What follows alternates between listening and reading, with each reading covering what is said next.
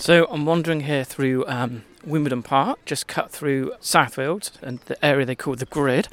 For obvious reasons, the neighbourhood is in a grid shape with lots of long streets of terraced houses, I guess post-Victorian houses. Anyway, cutting through the park, it's a beautiful day. I'm sure Lee or one of the staff members will make me an excellent coffee over at his cafe, Saucer and Cup. Yes, there's a lot of families and people out and about today having a daily stroll. The sun is out, so life seems pretty normal today. A lot of smiley faces. I'm sure everyone's talking about the same thing, what everyone's been talking about for the last year. But there does seem to be a sign of positive energy and spirit amongst people. And yeah, lady walking her dog, and that's just giving me a bit of space to walk around. As you can see, I'm walking a bit faster than her. But yes, looking forward to learning more a bit about Lee and his family cafe.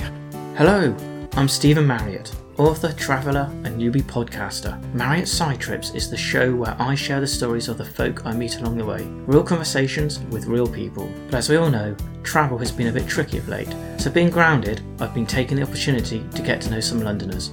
I've been meeting those traders and artists who've been keeping local London ticking over during the various lockdowns. And one of them is Lee Armitage, the owner of Saucer and Cup coffee shop in Wimbledon Park, southwest London. We chatted near the kitchen that Saturday afternoon, which was in full swing, cooking up takeaway food, but I make no apologies for the background noise. After all, Lee's business was providing a vital service to the community, serving decent coffee, cake and other joyous stuff. Lee's story is one of perseverance and self-belief. Smell the coffee and get ready to be inspired. I'm really happy to be here with one of your excellent lattes in your cafe, Saucer and Cup. And your name's Lee Armitage, and this is, as I said, this is your cafe. So just tell us a bit more about you, your role in your business, etc. Well, thanks, Steve. It's a real pleasure to be here. To take part in something like this is very positive, and to sit here and be able to discuss everything with someone like yourself is great. My role here at Saucer and Cup is it's my business. I built it from the ground up. We are into nearly our 7th year of trading now. Good for you. Which is very long. Sometimes I look back at the time and I say 7 years has flown by. It really has. And it's basically, for lack of a better word, my baby. Everything you see here is something that I've put together, I've thought out from the ground up, from the brand to the offering to the menus to the design.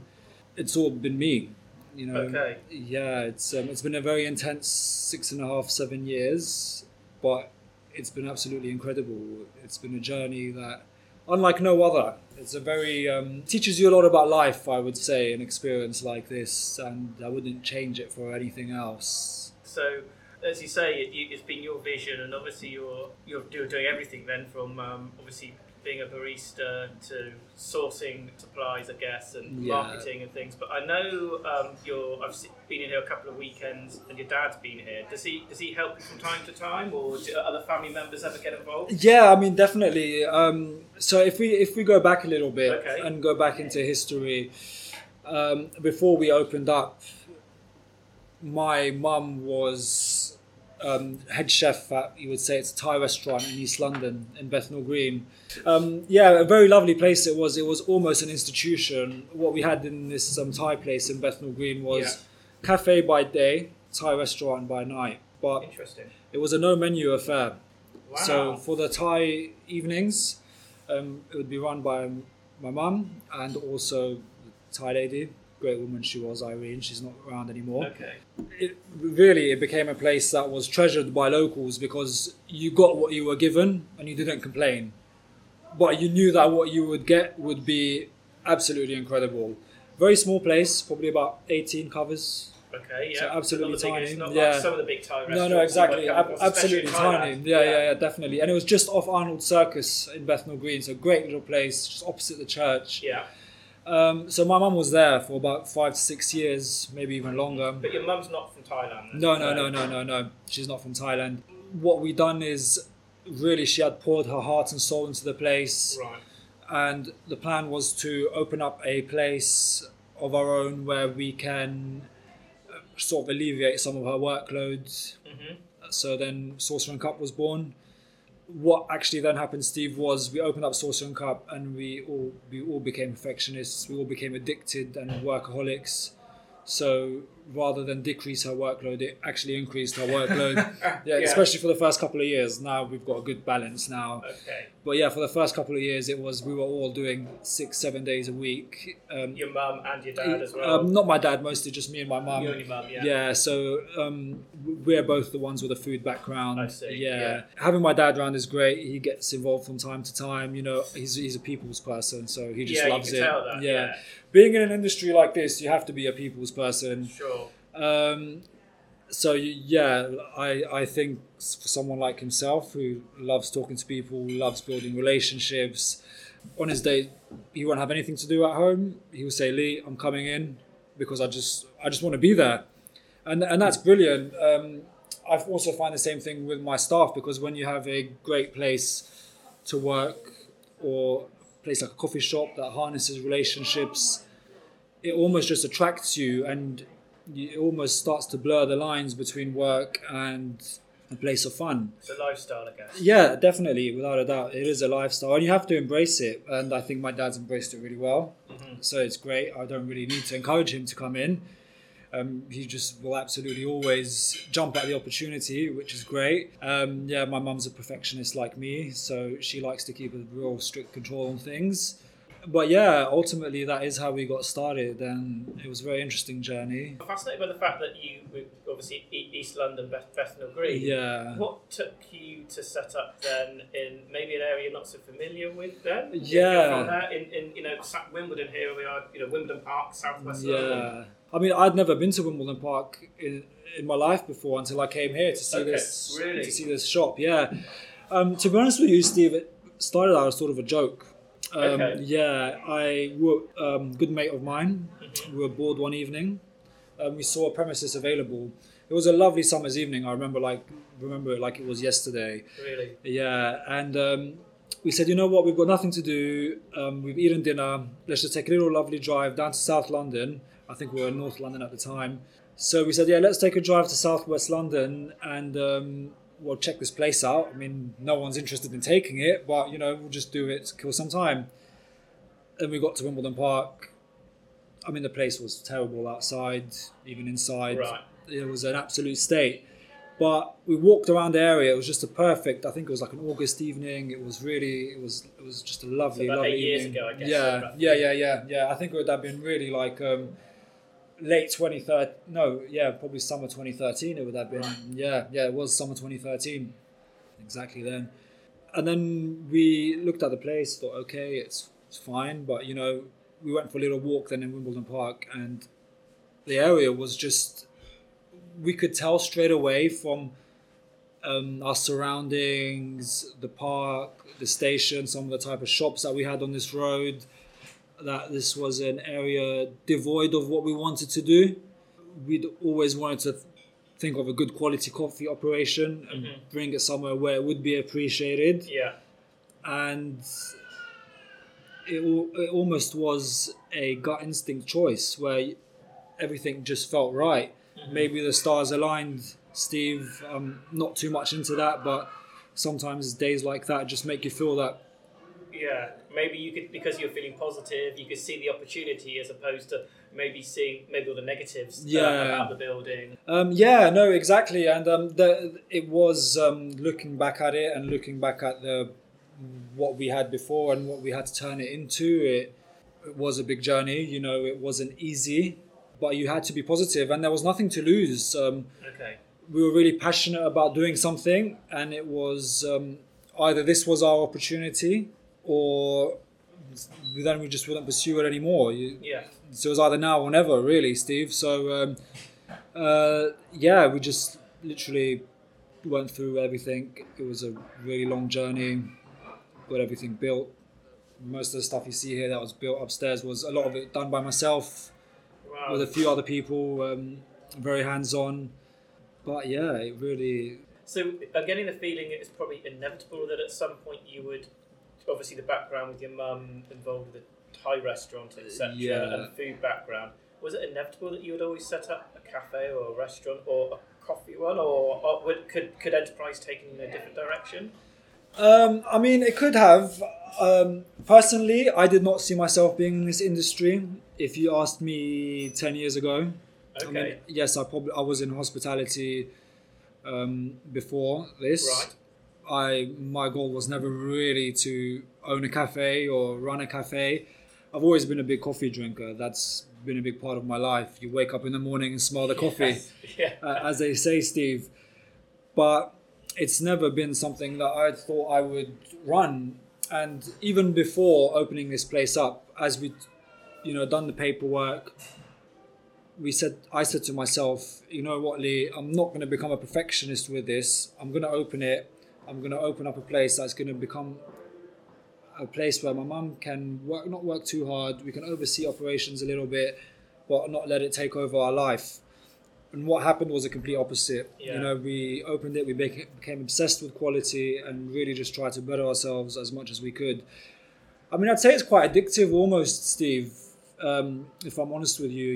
It's seeing something grow and trying to develop it as well as you can. It's a journey, Yes. the journey of a business, seeing it from the beginning and carrying it through and really looking at it and saying, how can I improve? What can I do better? And how can I be more efficient? And how can I extract more? And yeah, really, I'm my biggest critic. I always say it. I say that to everyone. And I think that's a great trait, but it also comes with its drawbacks. But yeah, it's almost this obsessive dedication to being as good as you can be. And it's something that I thought I did not think I'd be in this industry, Steve. I really did not. I used to manage a nightclub before in Mayfair.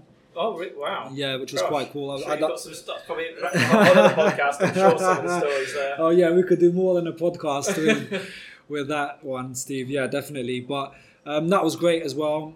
But really, opening up Saucer and Cup has, even though it's been a challenge, and it's come with a lot of ups and downs, a lot of blood, sweat and tears, I wouldn't change anything. Wow, interesting. Well, I as a customer, Yeah. I want to say thank you. And I'm going to raise my latte cup here to you and your family. Thank you, Steve. And we felt that, I mean, obviously your hard work is to the advantage of the customers, because that does come through. And I think maybe about 6 months ago on a Sunday, Emma, my partner, and myself walked in here, and Emma used to have a bookshop and cafe in the centre, so she knows coffee. But as soon as we ordered, and because of her, I've got a little bit better tasting coffee and things.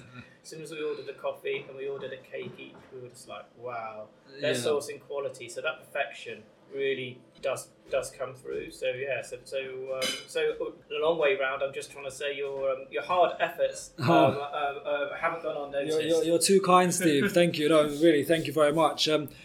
I think, look, the trickiest element of it is the perseverance required. And I think this is one of the reasons why a lot of other cafes and coffee shops, look, I'm not trying to call myself a success. I'm always very humble in my efforts and my achievements. But I see a lot of cafes who start really well and then a couple of years down the line start to really take a downhill trajectory. You really require a sense of perseverance in this industry, and I think that's one of its biggest challenges. Yeah. It really is. And what keeps you going then? Well, I guess, even though I hate the word, I'd say it's a bit of pride.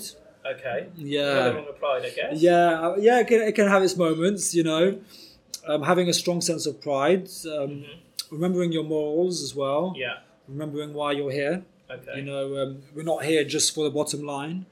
Yes, we are a business, but as well as to make money as a business, it's got to be sustainable, of course. Yeah, exactly. Our priority is it's always for you as a customer to have the best experience possible in terms of that coffee that you're going to be getting. That's going to be made with all the resources we've had in the best possible manner. Okay. From everything that happens behind the scenes to getting the coffee taste like that. It's all those methods will be implemented, and no cutting corners. It's look, everyone seeks efficiencies here and there, but sometimes there's certain things that you just have to do. And if it costs as a business, you just have to bear the cost of it. And it's these little factors, a combination of all these small details that, when come together, lead to something, some people, so it's quite small, but for us quite big, which is a lovely coffee. It's an experience, and I guess London has gone through a bit of a coffee revolution. Oh, definitely. And I think, well, at least I benefit with Emma's knowledge of coffee now, but I think people in London generally know if they're having a good coffee or not. Oh, definitely. Yeah. And you must know that with the customers and their feedback. Yeah, no, definitely. I mean, I think, it's great what's happening in London, and with the coffee and cafe industry, it's come such a long way. Mm-hmm. I look at when we started in 2014 and where the industry is at now, and it's just brilliant because the advancements happen and we all move together. Yeah. And it all helps everyone in bettering their standards, and you almost seek differentiation more than you would have if the industry wasn't as busy, so to say. But nonetheless, what I find, Steve, and I don't know if some other of your listeners would find this, I find that, and this is the way that I see the industry heading in, is it's not difficult to get a good cup of coffee. Okay. In London now. Yeah. It's really not. But there's going to have to be a strong difference between cafes that just look good, have all the right gear, and cafes who are great. Okay. So you think maybe at the point, because obviously there's a lot of competition and people, and there's a lot of roasters in London now, and people are learning about coffee and sourcing, which maybe we'll come on to a little bit about that further into the interview. But what you're saying is now you're at the level where it's not just good enough to have quality. We're up to the next stage of things, aren't we? Yeah, no, definitely. Yeah, we really are. I think so. And I think with customers and consumers being more aware, that will always push things in that direction. So with more and more people like yourself and all of our customers drinking quality beverages, we're able to see that, you've got places that look good, and they look good, or you've got places that you understand that commitment behind the scenes, and they go that extra mile, and it's the magic that happens behind the scenes that I think make the real difference. Yeah, well, I think perhaps staff is important in that, and I feel that sense of camaraderie when I walk through. Your staff are always very attentive and friendly. So I guess I don't run a coffee business, so I wouldn't know all of these things. Come back to if it's as a customer, it seems to work, and obviously say there's obviously you're looking. It's a sample of your ethos just to improve. But what that's reminded me to ask you is that who are the kind of who are your customers? And I appreciate we're still hopefully coming out of this third lockdown with with now hopefully there's real, I think, more solid positive signs that there might be. So I appreciate you're not functioning as you would do in your normal tables and people inside. But who are your typical customer? I think we've got quite a lot of our customers are locals. Yeah. And we've got a great reputation in the local area, and I think where we are in London, we've got a lot of people who appreciate quality, and they don't mind spending money on things that bring them joy. Yes. And life's necessary luxuries. And so, we've got quite a wide range of clientele, but we don't have one specific set of demographics, No, okay. Yeah, so we'll have a lot of customers on the weekend who can't come Monday to Friday because they were in the office previously. So could be your investment banker types who live in great houses here in southwest London.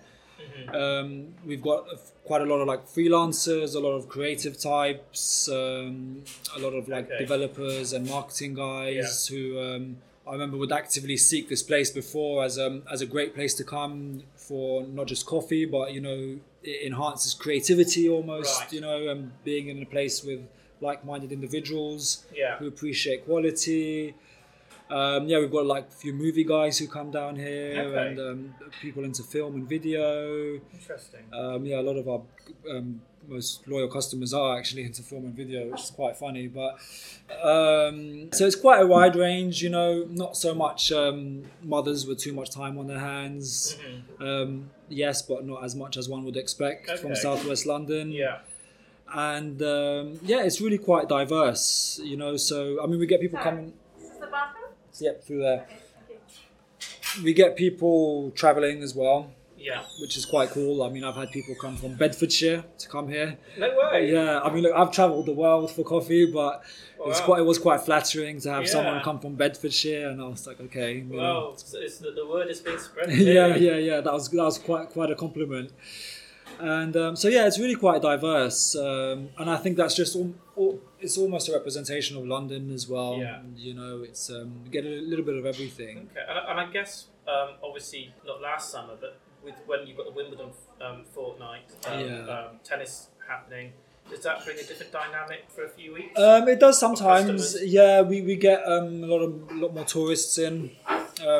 Get a few of the tennis players in as well. Okay. Yeah. I'm not that great with celebrities. I mean, my past life in the nightlife industry Yeah. put me in touch with quite a few, and I let that side of my life go, you know. But yeah, we get quite a few tennis players come in, their agents, their managers, and it is considerably busier. Yeah, I can imagine. I mean, I know obviously this is obviously Wimbledon Park, but obviously Wimbledon Village goes mad. Oh, it goes crazy, doesn't it? Yeah. Yeah. But fortunately, you know, we have our clientele throughout the year who, you know, appreciate what we do, and it's they are our priority. If I'm honest, Steve, you know. Brilliant. Yeah, we have to keep our regulars happy and consistent. And I said this to you the other day, and I'm a strong believer of, you know, we judge ourselves by the worst coffee of the day. I like that idea. Yeah. Anyone can make a good coffee, but if the worst coffee that is coming out of your machine on the day is of quite a great standard. Yes, that says something. It's a good benchmark. Yeah, definitely. And we really try to set those benchmarks high. Yeah, no, we really do. And it takes a lot, as I said, perseverance, Steve. And sometimes it takes patience as well. Not patience just on our behalf, but patience on the clientele's behalf. And that's another thing that we're blessed with. You know, a lot of our customers sometimes can be so patient with us. Because if a coffee is questionable, we'll throw it away, Steve. Right. So your coffee won't be as quick as it would be elsewhere. So sometimes that means you have to wait a little bit longer than you would somewhere else. But, you know, having patient customers who understand our approach really is a blessing for us. Well, that's a good sign, and I think that your customers appreciate coffee then in the main, and if they're prepared to be patient. No, definitely, and they're patient with me sometimes as well, because I get very passionate behind the machine when I'm there. Yeah, that's great. Well, I wanted to take things, I guess, stepping backwards a little bit, but finding out a little bit more about you. And I guess the first, and I know obviously your heritage is the Balkans and Montenegro, but your surname is Armitage, so Lee Armitage, and Armitage is not particularly a Balkan name. So just tell us a bit about your roots and things. And I think you told me before that you were born in Montenegro. Am I right in saying that? Yeah. So Montenegro, as you would realise, is a very small country. Well, I was reminding myself on the map where obviously I know it's in the Balkans, but it's quite hard to find. Just above Albania and below Croatia. So it's in between Albania and Croatia. Yeah. And we're from a small coastal town in the very south, not too far away from the border in Albania. Okay. Yeah, probably about half an hour, 45 minutes away from there. And so it's how would I say? I was born there. I came here when I was 2 years old. Okay. So most of my upbringing has been here in London. Yeah. My surname is a spin-off of the Albanian way of saying it. Oh, is it? Yeah. So it's just one of those things that's happened. You know, I look at London like home, even though my background is from Montenegro. Yes. That's where I wouldn't have known unless respect to your father actually. Again, Emma's she's worked in the Balkans for 10 years, so they had an interest in the conversation. But I'll in London is just a Londoner wherever they're from. I think you've got to do your 10n years or something. Exactly. And then you become a Londoner. No, definitely. And I think that's quite a beautiful thing in its way. In a way as well, and being able to call something like London home that's so diverse, it's shaped the person who I am, and growing up in in a cultural melting pot of what London is really gives you a unique upbringing in life, I feel, and I'd see it as quite a strength. Okay, and do you think there's something about your Balkan heritage that maybe gives you a different attitude to life here, and I mean, you seem so positive and so much energy. It seems. You catch me on a good day, Steve. Oh, okay. No, it's to be honest with you, no, not really. I think look, the only thing it can give me is a strong love for coffee, because where we're from, you drink coffee from when you are 7, 8 years old. Yeah, I mean, Emma does talk fondly about the strong coffees. Yeah. From all around the various countries in the region. Yeah. So definitely, coffee is coffee is culture there. If you don't drink coffee, there's something wrong with you. And so well, I think there's something wrong with London now. They don't drink coffee. No, exactly, definitely. So that's what it gives us, But apart from that, I mean. I wouldn't put anything down to my cultural background. Okay. I'm a firm believer of wherever you come from in the world, it's you are who you are. Yeah. And that shouldn't really change too much. Mm-hmm. Yeah, I'm very open to different cultures and. Yeah, you have to be living in London. Oh, of course, yeah, exactly. And what are the pros and cons? I know first and foremost, you are the business in many ways, from what you said. But obviously, your father helps out, and does your mum still help out here? Yeah, she still helps out. She does quite a few days, a bit more now. We're just still looking for some other people. Okay. There's a lot of pros and cons to working with family. Yeah. Preempted my question. Yeah, exactly. I guess the biggest pro, Steve, would be. I get to spend time with my family. Yeah, that's nice. Which is such a blessing. It's a luxury almost, because if we didn't work together, I don't know if I'd be able to spend all this time with them. So I'd say that is definitely the biggest pro, That's nice. Yeah. But it does come with its drawbacks. As I'm sure many people will tell you, working with family can really... you get your power struggles, decision making. Sometimes it's all over the place. Yeah. And are the family all invested in the business, or is it just yourself? It's just myself. Okay. Yeah. So you get the final call on things. I like to think I do, yeah, but that's probably my biggest problem. Yeah, getting the final call and then being met with resistance and left and right. So, but again, I think the positives outweigh the negatives, and it's just like anything. You get your good days and you get your bad days, but the definitely the pros outweigh the cons. Mm-hmm. Yeah. Brilliant. And what's it been like working during this 3 lockdowns? There's going to be challenges there. Oh yeah. Well, apart from the obvious that you can't have customers inside. I mean, you did in the summer, obviously. Yeah, it's. I've thought about that as well quite a bit. It's probably not what you expect, Steve. That level of perseverance takes a hit. Okay. Yeah, because us being open in the manner we are does not allow us to truly represent who we are as a business. Yes. Yeah, doing just takeaway service or detracts from the qualities of our business, and we're not able to serve you in the way we want to serve you. Yes. We can't give you that quality of service. We can't give you that experience that we yearn to give you. So staying motivated and persevering through this period is probably the hardest part. We're lucky that financially we've been fine. Oh, good. That's good to hear. Yeah, And at least you've been able to stay open in the sense that I think the first time everyone locked. Yeah. But at least subsequent to then, you could just still do takeaway. No, exactly, and it's been such a blessing. Yeah. No, definitely, and it's it's given us a routine. We're able to come in. Yeah. We're able to engage in conversation. We're able to drink lovely coffee. So, really, it's been such a blessing. There'd be nothing worse than to be staying at home on furlough. It'd be an absolute nightmare. But again, staying motivated and persevering, that's really the toughest part of it. Yes. And, that's what I struggle with personally. I see that's what some of the guys struggle with. Interesting, yeah. Yeah. I think obviously we do different things, but for me, the virus per se, I was never particularly worried about that. I'm not in the vulnerable camp, and so per se I felt worried about that. But it was always what did worry me was my how I'd react to it mentally, and my friends and family around me. That was always the biggest concern for me. So it's interesting, as you say, that has been something that it's been a challenge. Yeah. And mentally, that's it, Steve, isn't it? It's from a mental perspective. That's where the biggest challenge has been.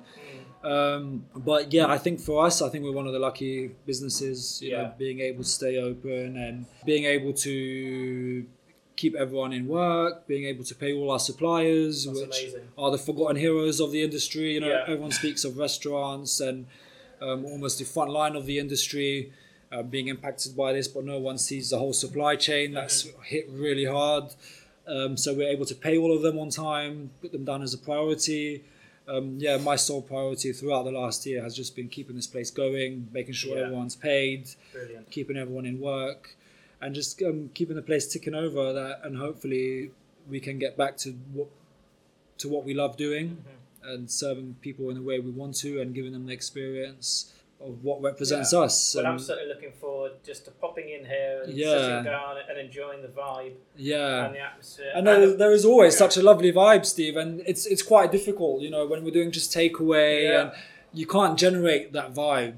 I feel our vibe sometimes is quite unique to us. And I mean, I think, you know, it's always hard to put down on, you know, on paper what creates a good vibe. But Yeah. all I would say is I think I've been around, and you know, we Yeah. walked in here in the summer when you could come in again and, you know, inside, and I just felt it, I guess, with the quality combined. That yeah, and I think it's so important, you know, being able to create a vibe. yeah. The last thing we want is a place that does a lot of great things, but is always quite soulless. That's one thing I've tried to avoid, you know, and I've said to everyone they can express themselves, they can express their personalities. We're not very formal with the way we serve, in hope of it elevating the vibe and not leading to a bit of a soulless ambience that you find in some great cafes and coffee shops, Yeah. or some corporate chains that do things really well but just lack that bit of character. Customer first, I guess. Yeah, always. Yeah. Okay. And you touched on then, or you mentioned suppliers, sort of like the unsung heroes often, you know, keeping us fed and... No, definitely. Yeah. Just tell us about some of your suppliers and where you source coffee from, and the food in general as well, because that, as I say, the cakes, that blows our mind. Oh, yeah. No, thank you very much. It's suppliers is probably one of the, when we speak of challenges, opening up this business, finding the right suppliers is usually the real task, you know, and it's something that we still work on up to this day, you know, even 7 years on. Okay. You know, we're still working on. Someone trying to grab you there. Sorry, Steve, chef, Yes, coffee, please. coffee. Yeah. Sucker me up upside. Chef, I'll be back, chef. Okay, sorry about that. That's all right. No, you're a working cafe. Yeah, exactly. So And those suppliers, if you say it's a challenge to get good supply. I mean, do you source the beans direct, or do you have like London wholesalers, or is it a mixture? Yeah, so and, you know, how do you know when you've got good quality? or yeah, not? so with a coffee perspective, I mean, for us, it's been a journey. It's been a real Right. journey. Yeah. Cutting a long story short, when we first opened up, we put a lot of faith in one coffee roastery. As I learned more and more about coffee, I found out that they really could be a lot better than what they were doing. Okay. They were cutting a lot of corners. I wasn't happy with this, nor were they. Then I've had to look for other suppliers elsewhere. Then another really reputable, great local London company, same thing, exactly the same thing. Do you think this is some of them as they expand and they cut that's corners that's and try definitely to, been you the know, case. try to, boost their margins? Oh, by all means, definitely, yeah, Right. yeah. Without naming names, but Yeah, without naming names, without a doubt, 100%. Okay. Until then, now, you know, one of our main suppliers now is Workshop Coffee, based in Bethnal Green. They do our house coffees. Okay. Credit to their guys, and their head of coffee is James Bailey. Their level of quality control is absolutely second to none. Okay. I've bought coffee on a wholesale basis from around Europe and everywhere in the UK, and Have you? Okay. their quality control is really what keeps us going back to them. Interesting. Their transparency, and we've been with them probably for the last 4 years now. And do they source coffee from all around the world? Yeah. From the main specialty growing regions, they'll Okay. be buying coffee. I've always said we're a cafe, not a roastery, so No. we let the roastery, Make the decision. and we can put faith in them. Yeah. And we're able to then just serve what the roastery, who does a house coffee, Workshop Coffee, we're able to serve that in confidence. Mm-hmm. So I've bought literally tons of coffees over the years from Workshop Coffee. That's one of your Thank coffees you, are chef. arriving. Yeah. Black coffee. always. Yeah. I bought tons of coffees from them, literally, and I'll probably only return, say, 2 batches over the last 4 years. I mean, I know nothing about coffee, but that sounds pretty good. In terms of any exactly. Yeah. Definitely. And on those couple of times, they've been great.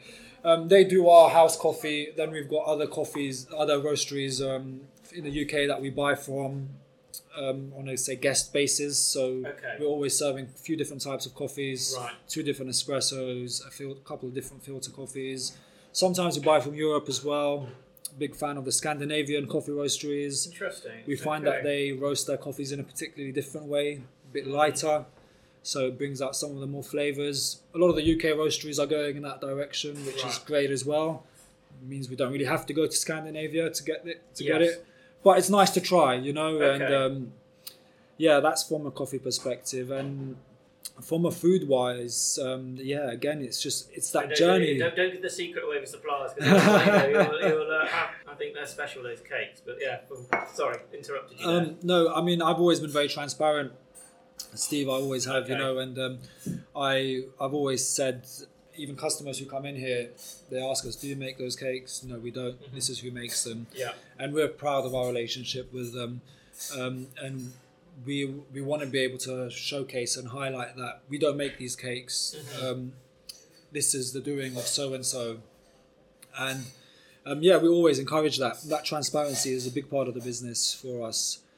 And cakes-wise, we've got a great couple, husband and wife, Alex and Lara. They're based in Dulwich. They are superb. We've been with them from day one. Wow, so that was a good find then. Yeah. I think that if we look at all our suppliers, they're the only suppliers we've had from day one. Really? Yeah.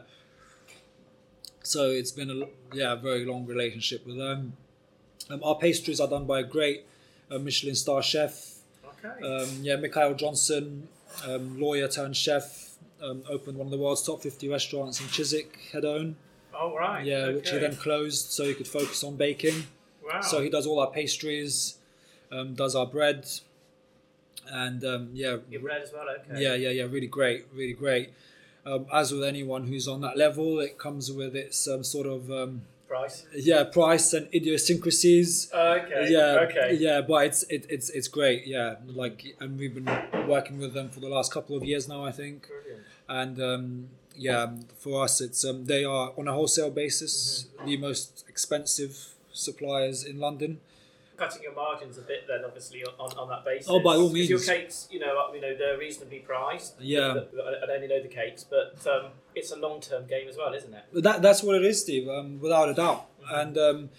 And we are cutting our margins on those cakes and those pastries for certain, because we're not in this game to make money off pastries and become rich off pastries. We're in here, if we're going to sell you a pastry, we want it to be the best possible pastry you can get. And without us making it, because we're not pastry chefs, alongside the best coffee that you can get that we can physically make. And that's the plan. And 10, 20, 30, 40 pence here and there, for us, it's a cost that we can bear in order to give you that experience. And if we do have to charge you extra for that premium, it's justified. Yes. It's not that we're putting a premium on it. You're not trying to rip people off. It's value for money, I guess. Yeah. It's a term I'm struggling for. Yeah, exactly. Interesting. All right, I want to just round up in the next few minutes, but just delve a little bit more into you maybe, and we're talking about suppliers from different parts of London. Yeah. Have you got a favourite area of London? I know you don't live in the area, you're more central, or is it an area you find yourself drawn to? In normal circumstances? Yeah. In normal circumstances, exactly. I mean, it's a very good question, Steve. It really is.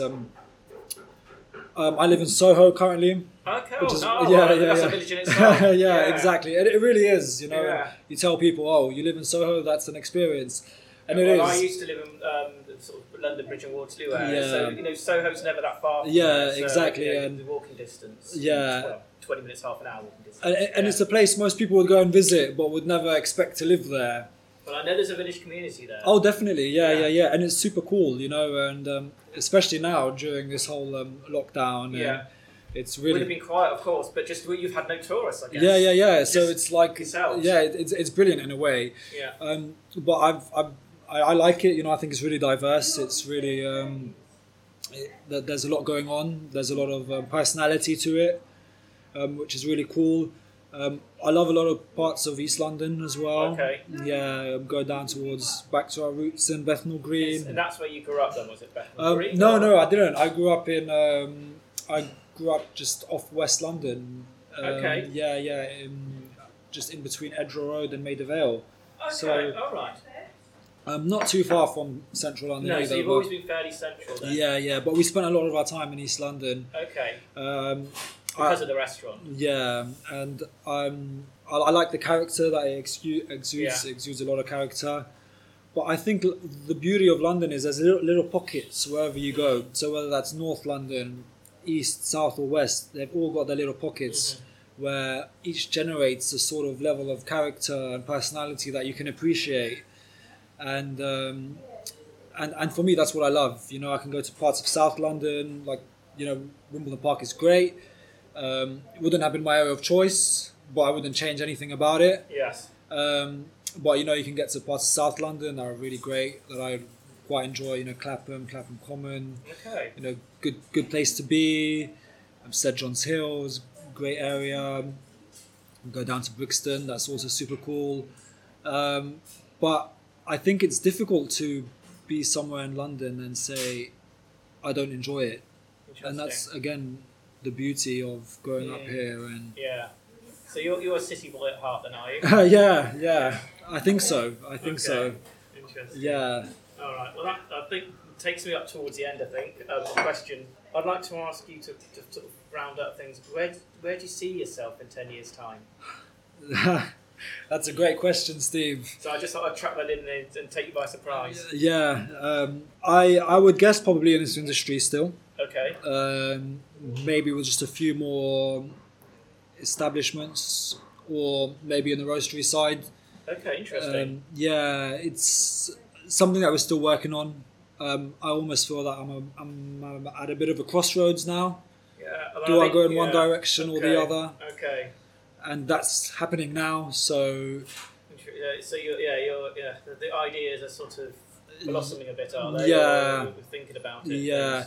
Well, the industry does take all that persevering, Steve, and it takes a lot of mental strength, and it does drain you. Yes. Yeah. So sometimes you wonder, do I have another 10 years left in me for hospitality? Yeah. And for really giving it 110% all the time, day in, day out. On a good day, you do. Mm-hmm. You always think, there's no other job in this world that I would want to be doing than what I'm doing now. But on the bad days, it's bad. So the highs are really high and the lows are really low. Yeah. But I think ultimately the level of the highs are worth it. That it would be a shame not to pursue this industry and be the best versions of ourselves and expand without over expanding. Yeah. Well, I mean, you can survive. I mean, obviously there's a lot of competition for coffee cafes in London, and obviously this is a challenging times. I think if you can evolve in this period, Yes, there's exactly. got to be good opportunities. Yeah, and I still think there's room in the industry for people who are quality driven and quality focused. As I say, I see behind the scenes a lot of corners cut, and any place that I'd be involved in the future, we'd want to shift that, and take inspiration from other places around the world and see what they're doing right and bring that here into London, which I still think has some way to go. So, well, it'd be interesting maybe to interview in a couple of years. Definitely. Find out what decisions you did make and whether you went into the roastery or how things have evolved, and a good excuse to delve back into your past there when you were managing a club in Mayfair and things. So I think there's a lot of good stuff that we could probably find out. Unless there's anything you wanted to add about the business or yourself that we didn't cover, I think maybe we'll leave it there. Apart from, obviously, please tell us. We're on Arthur Road. How people can find the cafe, your website, and all these things to find out more about yourselves. I mean, just Saucer and Cup on Arthur Road. You can see us at saucerandcup.com. Okay. Very easy place to find. All I would say is being strong and being able to persevere, and if you've got a vision, being able to pursue it, even when it feels like everything is working against you. Being able to see light at the end of the tunnel, especially during these testing times. Yes. That if you can stay mentally strong and resilient, good things will come. But you really have to work for it. So that's what I would take. And I'd also like to say thanks to you, Steve, for being able to sit here and discuss this with you. And yeah, I'd love to be able to take you up on an opportunity in a couple of years' time and see what's happened. That would be great, and it's been an absolute pleasure coming into the cafe today and learning more about your life, Lee. And I think that's some real great words of wisdom there, just to, especially just in terms of this early days of this podcast. And I want to show people the world and the people I meet really on the way. So looking forward to coming back just for a coffee and sitting in the cafe. By all means. That seems like there seems to be light at the end of the tunnel. Yeah, I think so. Yeah, we've got to be positive, and good things will come. Yeah, no, thank you, Steve. It's been a real pleasure. Many thanks, Steve. Yeah, real pleasure. Thanks so much for listening, and a big thanks to Lee for his time and insights. More about this episode, including details of Saucer and Cup and other things mentioned, can be found in the show notes at my flashy new website, marriottsitrips.com. That's MARRIOTTS Plus, if you enjoyed the show, please subscribe, share it with your friends, and leave a review on Apple Podcasts or your favourite podcast service, of course. Reviews really help spread the word. You can also sign up to my newsletter through my website. By signing up, you'll never miss an episode, and you'll also get an exclusive access to other cool things, including an ebook checklist, essential checklist for the modern day traveller. I haven't decided quite yet which guest interview to put out next, but I have some amazing personal stories to share with you, from a young Afghan refugee and his story of becoming a footballer, then a retailing entrepreneur, a Turkish artist's story of her 365 days of lockdown art, to a Peruvian brother and sister team serving up their street food in Waterloo. See you next Thursday for another London side trip. In the meantime, take care.